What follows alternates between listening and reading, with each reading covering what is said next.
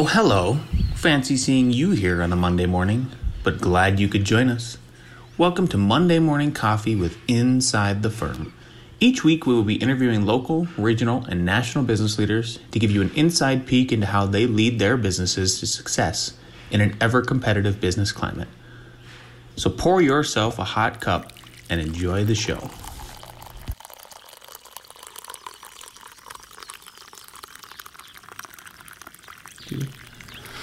Welcome to another episode of Monday Morning Coffee with Inside the Firm. Today I have a very special guest. His name is Alan Weingarten. He is a longtime client of ours and a friend.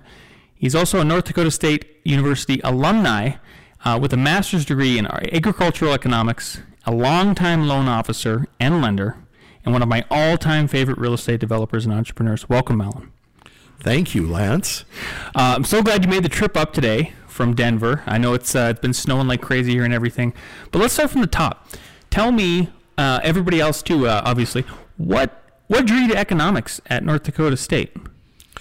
Probably it wasn't a lot of wisdom or anything. It was where I just went because I grew up on a farm in the rural part of North Dakota, and I knew that I wanted to do something different because working on the farm really wasn't exciting to me, and I was very dependent on the weather. And we'd had kind of some tough times growing up on the farm with hailstorms and droughts and those kinds of things. So having an opportunity to be in a career where I could control my outcome was important. Yeah, that makes sense. What did you guys, I'm much the same in the sense of not feeling like there's a lot of control, because I grew up in North Dakota too. Not of a lot of opportunity either, right? Is that then, so when you went to school, what led you to be an entrepreneur? Because whenever you and I talk, you have a million things going on. I'm always so impressed, and I feel like I'm not doing enough. Alan's one of these guys that can't sit still. He's even worse than me. Right. Well, I guess I have a lot of energy, and so I really initially tried being a banker, and that didn't really work because, it was sort of an 8 to 5 mentality, and if you did really well, you could get a 3 or a 5% raise, and that didn't make any sense.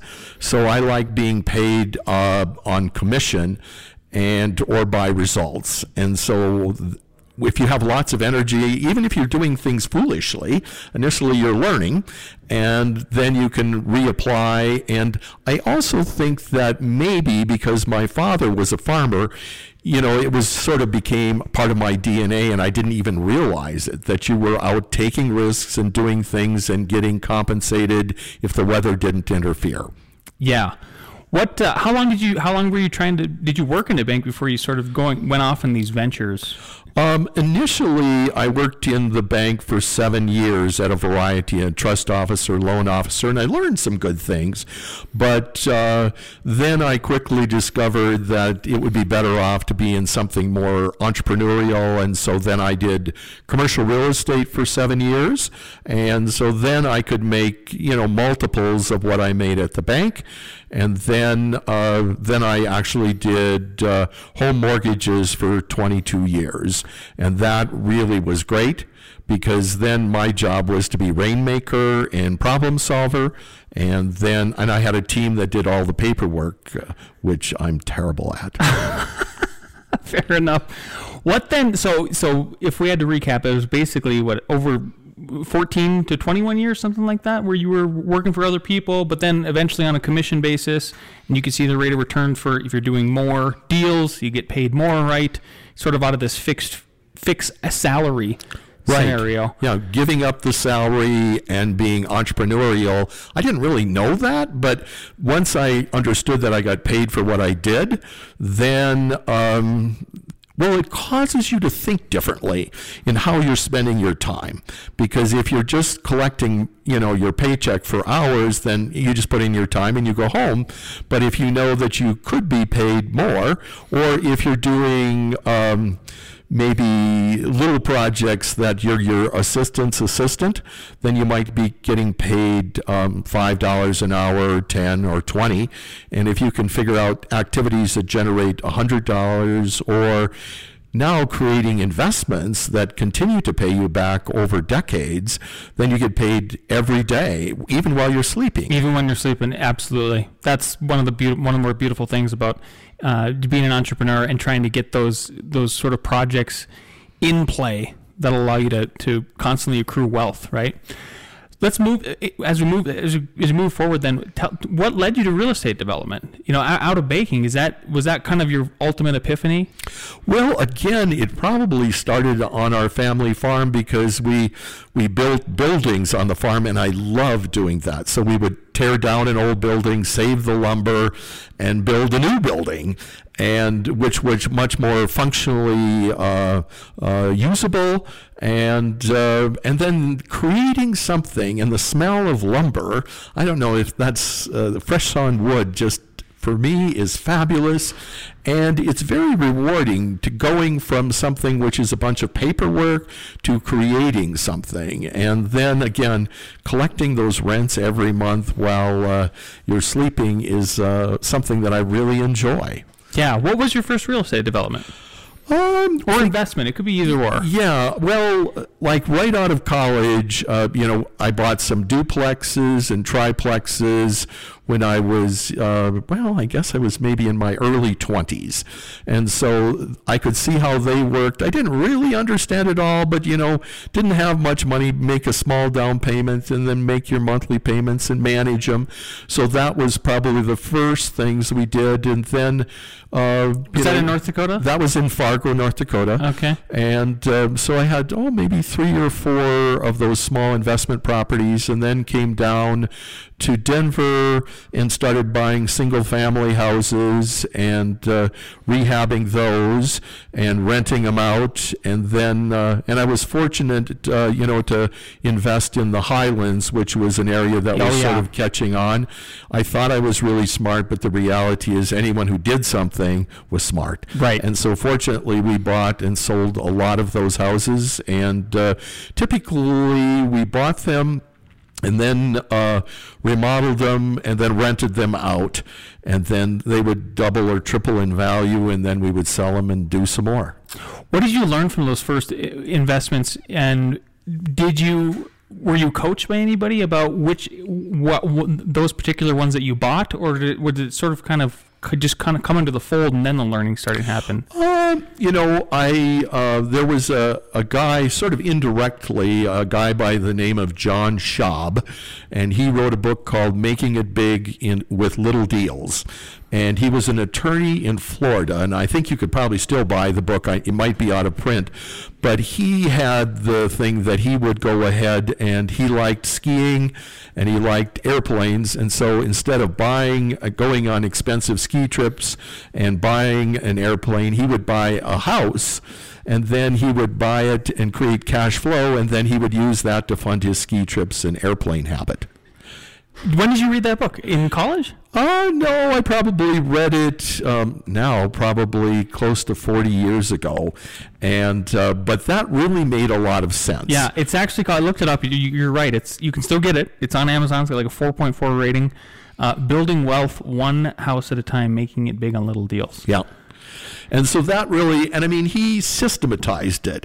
And there's a lot to systematize things. He used the same color paint in every single one. And interesting. And the same appliance package and all of those things. So then if you have to do touch-up paint, but he systematized it. Mm-hmm. And that, I think, is the real key to anything, is systematizing. Did you follow that? Yeah. I love that. Yeah. Yeah, so that's a little nugget I hope everybody takes home with them for sure. Just right. I mean, you're trying to create this system, an efficient ecosystem. That's what it's all about for sure. Yeah, and then you replicate it. When did you first do your first actual real estate development? And obviously, I think in addition it counts even at that point. Yeah. Well, we started then. We bought some lots on the western slope, and we built some townhouses, and we built some single-family houses there, and so that really was things were booming then. The oil boom was on, and I thought that I had managed the risk properly and talking to geologists and understanding, the whole economic driver. It was a one-horse town, and so there was a fair amount of risk involved. And If the oil dropped out. And then this thing called horizontal drilling came into place, and it changed the rules. And but we sort of rolled up our sleeves and we rented out the properties that we couldn't sell. And in some cases, our exit strategy, instead of being 6 months, it turned into 10 years.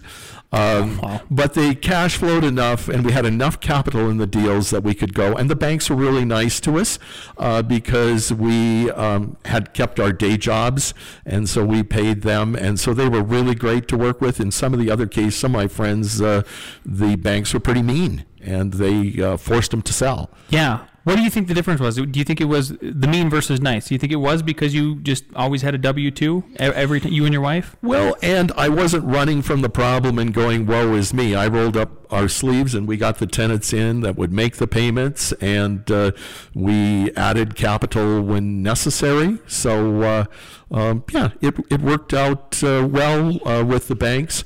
We did have a contractor, a general contractor that stole about $500,000.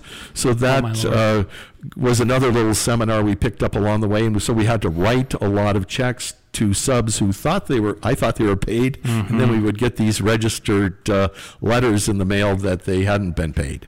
So, but he kind of took off with the money. And so we learned from that and sucked it up and wrote the checks, and now we pay closer attention to who we're dealing with.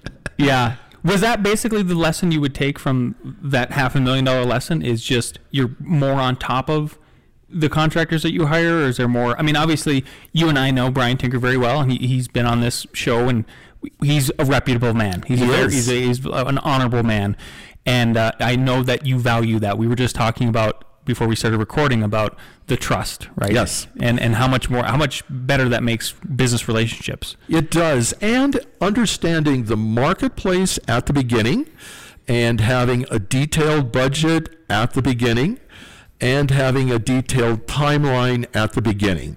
And then weekly check-ins really help, because then if we're saying, well, our work looks like we're behind on drywall, and they say, well, there's going to be 10 guys there on Thursday, then they would know that I would be at the job site on Thursday counting, and Brian would say, well, one guy's sick, so there'll only be 9 guys there, because they knew that you're coming. We were paying attention.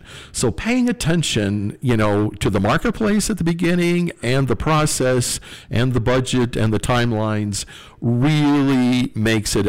You're a good partner then. Yeah. And then paying them everybody quickly, because if they're doing their job and treating them nice, then it makes for a good relationship. 100%. Yeah. Talk about the marketplace. How did you hone in on knowing what to buy and where to buy it, though? I mean, did you have any real estate acumen, or did you just hire the right people to look at that for you? There's a book called The Clipper Ship Strategy. Okay. And it talks about following the money. And in the mortgage business, we were in the mortgage business having big transactions. So we knew what baby boomers were wanting, and so we paid attention to that. So where there's lots of money flowing, then that's a good place to be, because then you can take a modest fee and being fair. But if you're in the flow of money, and the clipper ship strategy essentially says that clipper ships used to be able to sail around the Cape and get to the West Coast and sell gold panning supplies for the gold miners in California and pay for the ship in one trip. So being quick and knowing where the demand and money were a big thing. Yeah, I love that. 2 awesome book recommendations so far. Fantastic. So after you did the single family stuff, then what led you to the memory care work? Well, in the economic slowdown that we had in 08, 09, that period of time, it was hard for me to figure out how to make money. And so I started asking people about other avenues. And so I kept hearing about the little small assisted living facilities, which I didn't even know they existed. But it sort of aligned with giving a high level of care. And then we toured some of our competitors, and we were inspired because we knew we could build a nicer building. And then we thought that we could maybe hire, good quality people. And so that was sort of what caused us to go in that direction. My sister, who's a nurse, said, "What do you know about caring for people?" And I said, "I know nothing." She was like saying, "Yes, you're probably going to fall flat on your face." But we hired the right people then that could do the caregiving. And that really helped, and thus we started moving along that path. Granted, we made mistakes as far as designing the buildings. The first one we did 10 years ago, we've had to remodel twice. We didn't know Lance at the time, and so Lance now we tried 3 different architects before we found Lance, and now, of course, we'll only use Lance. Well, thank you for that. Yeah. No, it was really fun. I think we've worked together since 2013, 2012-ish maybe.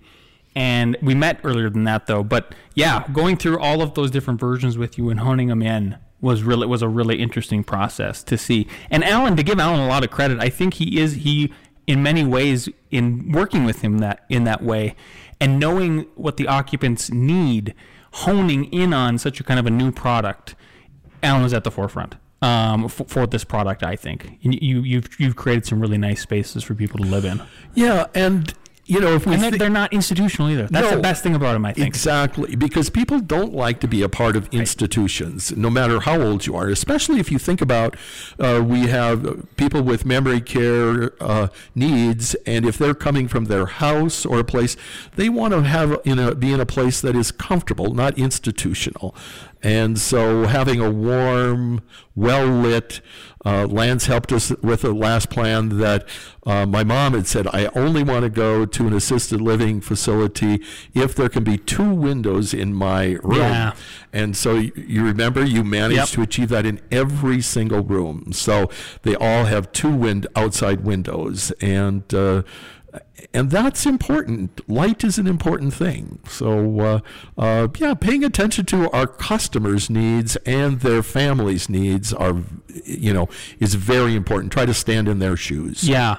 I hope other entrepreneurs that are listening and want to maybe jump into real estate development understand that from an architect standpoint, that I wish more clients were like you in the sense that they help drive the ship, but not too much.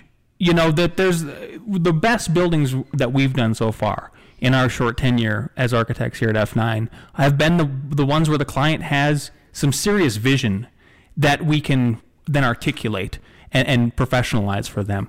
But that is so critical. What is one of the biggest challenges with developing memory care homes? Because people are wanting to do them. I mean, there's a giant demand for them right now. What do you think the biggest, it could be in your experience or just in general? Well, I would say in developing them, then the interaction with the city is the critical piece, because you can have this grand plan and maybe interaction with reality as far as the costs and timelines. So understanding those and having good relationships with the architect, the builder, and the city, those things are really paramount. And understanding again what the marketplace wants. So if you can mesh all of those things together, and paying attention to each little step along the way on a daily basis really helps you get to an end result. And you have to have your pro forma and your models to know that it all works, and then that human element extends then to building a team of caregivers, and management is really critical too, because without that, you just have an empty building. Yeah. Let's go back to the one point about the bureaucratic red tape. That's how I kindly tell clients these days. I just, without getting too political, like, there are bureaucrats with a lot of red tape now to be a developer. We have got this thing called site plan review. It's a whole nother level of just hoops we have to jump through to get stuff done. What do you think? What is your, if you could give advice to people who want to maybe do this for the first or maybe even the second time and they've done this for a while, what do you think the best approach is to get through that stuff? Is it just knowing that you're going to have to go through it and then coming to terms with it? But how else can you help push through that? Well, I would say that, and we use this in a couple of the last buildings, is that we talk to the city ahead of time. Yeah. And, you know, and we're on first name basis with Bill and Jake, and we're saying, help me understand a lot. And if you were in our shoes, and when you have that kind of relationship with the municipality, then they can steer you clear of it. And then they have to, you know, they have to operate within their framework. And they may not even fully agree with it, but they have to play by the rules. Right. So to understand that it's not really what we think, but we have to play in a game where it's their rules. And there's reasons whether they're good or not. I guess that's up for interpretation. Yeah. But understanding that, and then asking them, how can we achieve this, and try to create a partnership with them. And I guess you maybe need to meditate or breathe a little bit every so often, because there are times when it just flat out drives you crazy. But you have to step back and say, this is where it is. Yeah. And so they're doing their job. How do you keep your persistence through that? What keeps you persistent? Because to me, as a guy, we're sitting in the building we built also. I've been in the developer's shoes. That's really what it was more than anything, was persistence and just not letting up. Right. Yeah. Well, and if you're driven by some purpose, you care, you have to have a driver that is bigger than the transaction, and a driver bigger than the economics. Because if you're looking to create a space for people, or create a space that's good to work, or those things, or make a difference in the way people live their lives during a difficult time, then that can be a driver that can get you over the bumps. If it's about getting, it just doesn't work. It has to be about giving and making a difference, a true difference in the world, that then you can be bold and you can go forward, and it isn't about me, because I would do anything for my family or friends or my sons, and if that's, or our residents or our caregivers. And so if that's really your driver, then that's more powerful than how much money is in the bank. 100%. Money is so fleeting with the happiness it can bring. The more successful we are, I mean, I'm just coming to terms with that. I kind of feel like it's sort of a midlife crisis, but a checkpoint rather. You're too young for a midlife. Well, a midlife checkpoint where I'm like, wow, I've built a firm, built a custom house, I've built my own office. And we're making good money. I'm like, well, it's still not just the key to the happiness and the drive. There's something bigger, and I really appreciated that explanation. I think it was spot on. Let's wrap this up with, I always have a tough question for everybody, and so yours is, knowing what you know now, and if you could travel back in time, what is one piece of advice you would give your young self? Get in the game sooner, and don't play safe, because, the safe job. Follow your inspiration and take action sooner rather than waiting, and move forward. I would just do it quicker, because when you're really following that inner voice, there's good things that are happening. It's scary. Totally. It's really scary, but doing that, stepping into the unknown, and is very, very important. And do it sooner rather than later. I love it. Thanks for being on, Alan. You're welcome. Thanks for listening. We hope you enjoyed it. And if you did, don't forget to leave us a 5-star review on the iTunes app. Tip your barista, and we'll see you next week for more Monday Morning Coffee with Inside the Firm.